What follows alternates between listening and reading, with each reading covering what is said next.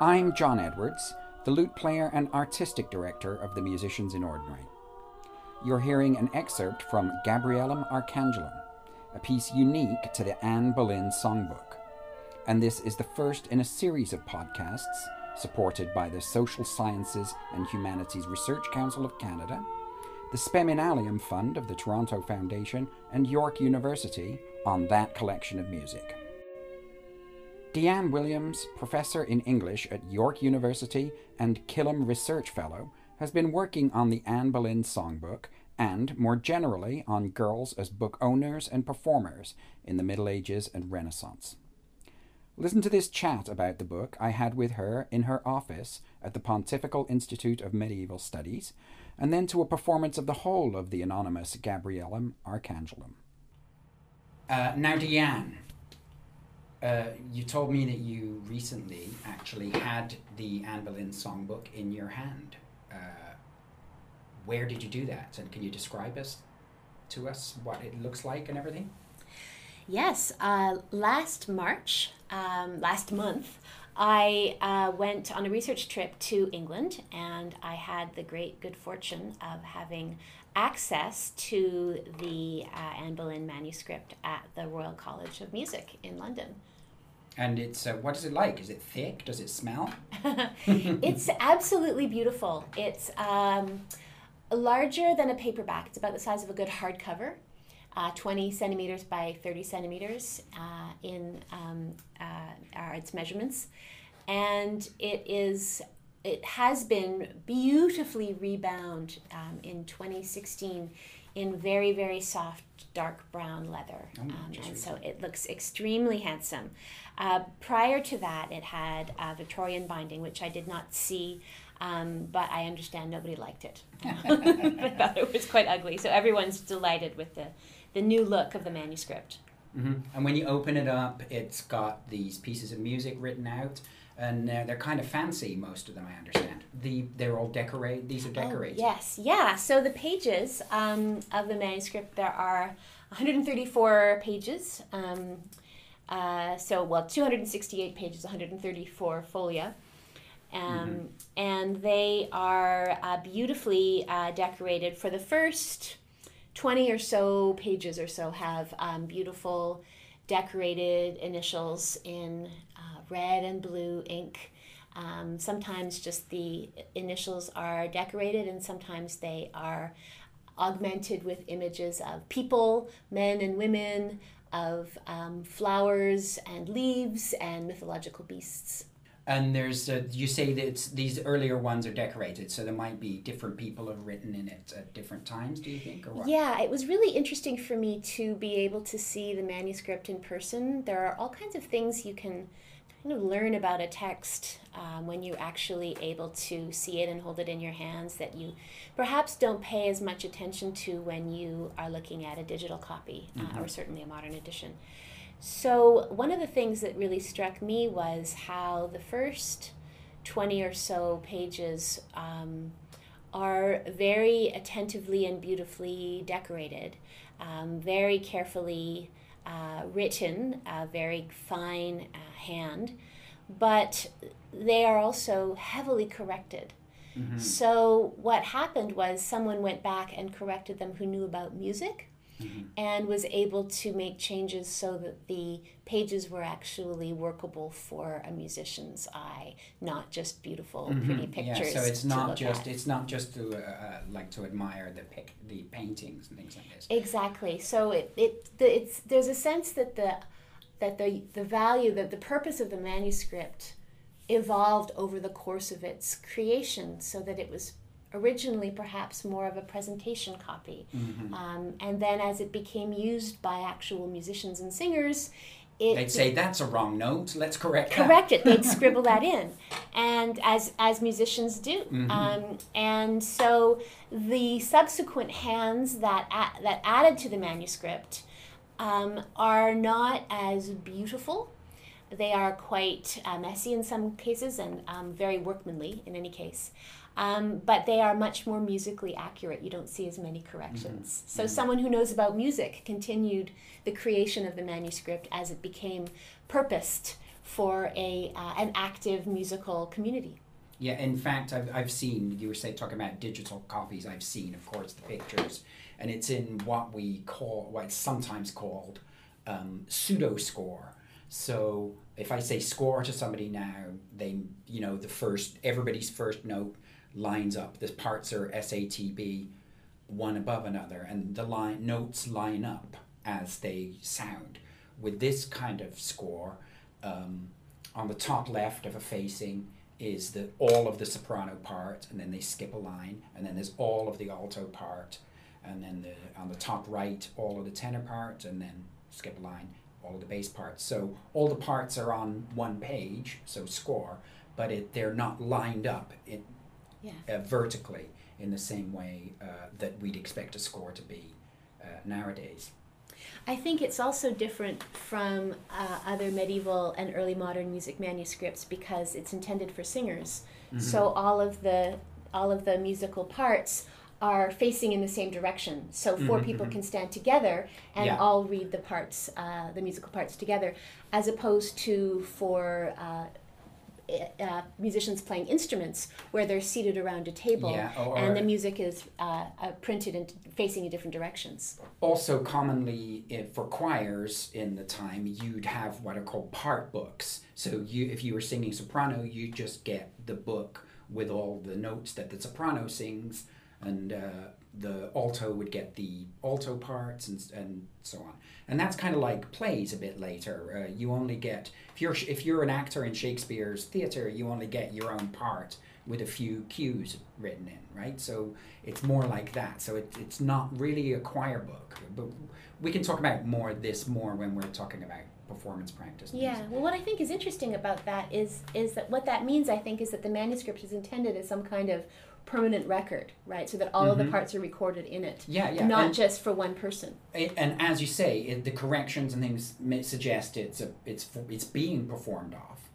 There's a lot that the book can tell us by this pagination, by and the ordinatio, the organization of the information on the page can tell us a lot about how the book was used. So not in church, right, as some kind of permanent record, so that all the parts are contained together, and for some kind of private domestic performance. And we've I've been calling this the Anne Boleyn Songbook. Why am I doing that? Tell us why we think it's got anything to do with her. Well, on one of the pages in the manuscript, there is a signature that says A. Boleyn, now thus, her motto, and 4 little musical notes. And so Edward Lewinsky, a famous musicologist from the early 20th century, mid-20th century, identified it as having belonged to Anne Boleyn. Before that, I don't think anyone had actually seen or noted the inscription. It was in the previous binding simply indicated 16th century motets. So Lewinsky had the theory that the book was a love token, a gift to Anne Boleyn from her court lutenist, Mark Smeaton. And that was the theory that held until subsequent musicologists, Lisa Urkovich and others, have proposed a variety of different alternative sources and stories behind the manuscript. Generally now it's considered to have, yes, belonged to Anne Boleyn, but also to have originated not in the English court of the mid-16th century, but in fact in the French court of the late 15th or early 16th century, which corresponds really well with what we know about Anne Boleyn's own biography. So tell us about how it might have got into her hands. What was her, I'm going to call it a career, even though she's a fairly little girl. She's already, should we call it work? Let's call it work. We can call it work. She was being groomed for a position at court from her very earliest years. At the age of either 7 or 14 or so, she was sent. We're not clear about her birth date, so that's why we're speculating about what age she was. She was sent by her father, Thomas Boleyn, who was a diplomat and careerist and highly ambitious person, to the court of Margaret of Austria. And Margaret of Austria ran at her court a kind of little finishing school. Where's she at? Where's she? She's in Belgium. She's in a place called Mecheln, in what is now Belgium.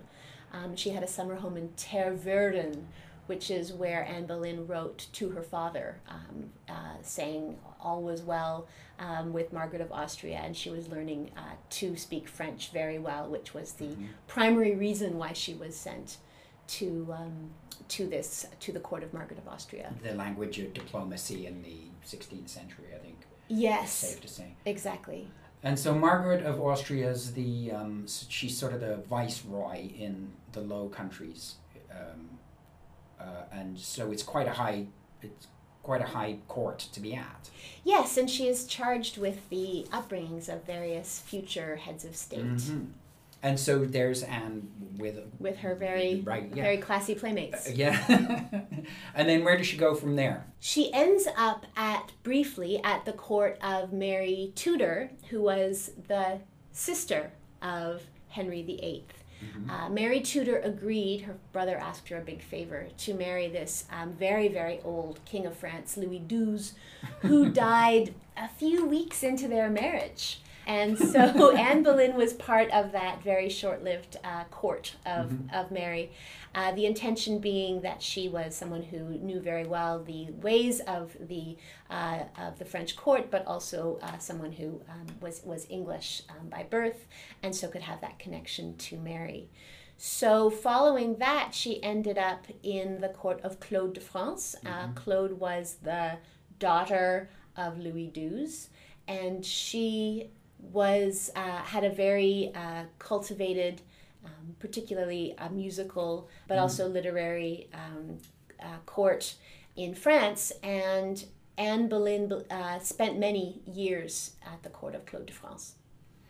And so how do we think then this book got into her hands? And where's this book from? How did it come to be this who was it presented to, if it was indeed a presentation piece at first? It's not clear how she acquired it. If it had been formally presented to her, there would have been perhaps more of a formal indication of that in the manuscript, although evidence of that may also have disappeared over time. All we have is the signature embedded deep within the manuscript. It's possible that Anne Boleyn acquired it perhaps as a kind of a hand-me-down, someone who had acquired it as a more formal example of music that then became used in a domestic context by singers. Anne Boleyn may have been participating in that, and it may have been a gift to her in an informal kind of a way. Here, take this book. Clearly you like music.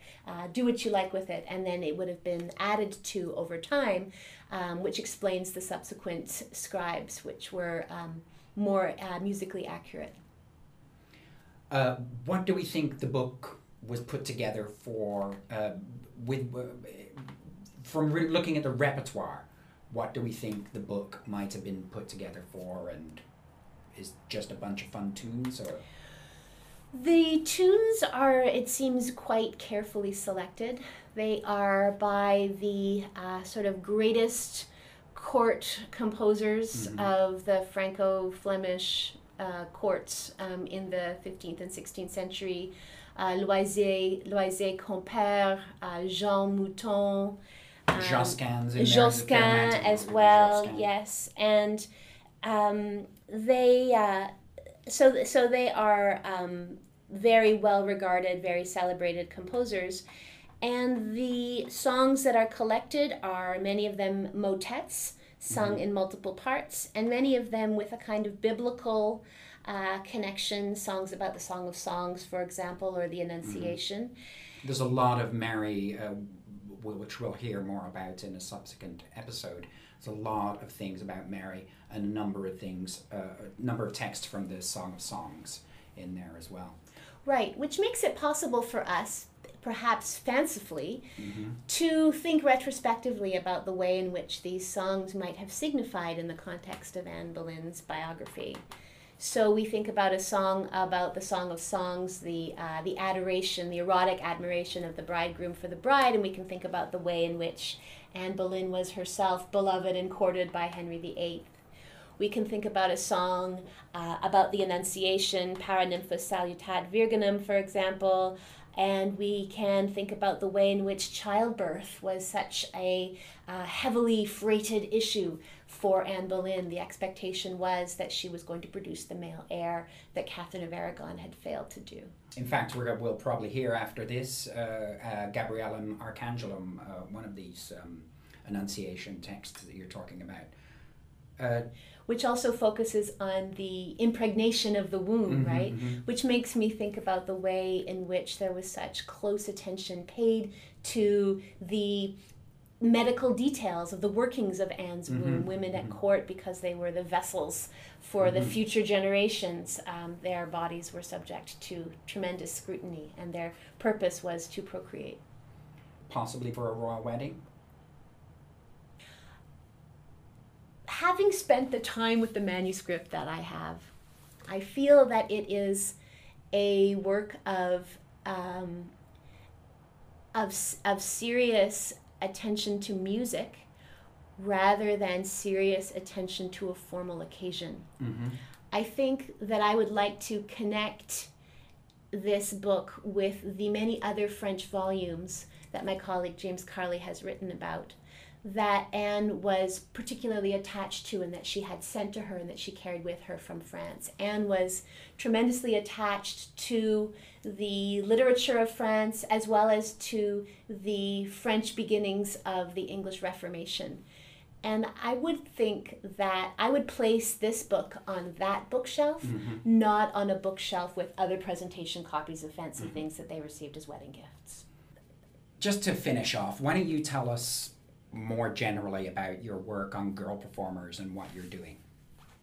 Well, I came to this project on Anne Boleyn because I'm really interested in the cultural contributions of young girls in the Middle Ages and the Renaissance. I started off working on this topic with a book on Shakespeare's girl characters called Shakespeare and the Performance of Girlhood. And when I finished that book, I found that what I was really inspired to do was to go and uncover what actual historical girls were doing in Shakespeare's time, but also in the decades immediately after his life and also in the centuries before. So I've been working on girls as actors, girls as singers, girls as dancers, and also girls as translators, girls as readers, and girls as book collectors. And Anne Boleyn is a really important figure for my work because she was so culturally active in so many ways, but also because her girlhood is such a rich space to explore the idea of her education at the court of Margaret of Austria, learning French, the expansion of that knowledge at the extremely cultivated court of Claude de France, and the way that she then takes this education and brings it back to England as an adult. She was someone who was known for her ability to sing and dance and play musical instruments, as well as her incredible, charming persona and conversation. And all of this was acquired through a girlhood that was spent, as you put it, working. That was me talking to Professor Deanne Williams. Now let's hear Gabriellam Archangelum by an anonymous composer, sung by the Musicians in Ordinary. Julia Morson singing the treble part, Whitney O'Hearn singing the alto part, led by Hallie Fishel, Musicians in Ordinary's other artistic director, singing the mezzo-soprano part.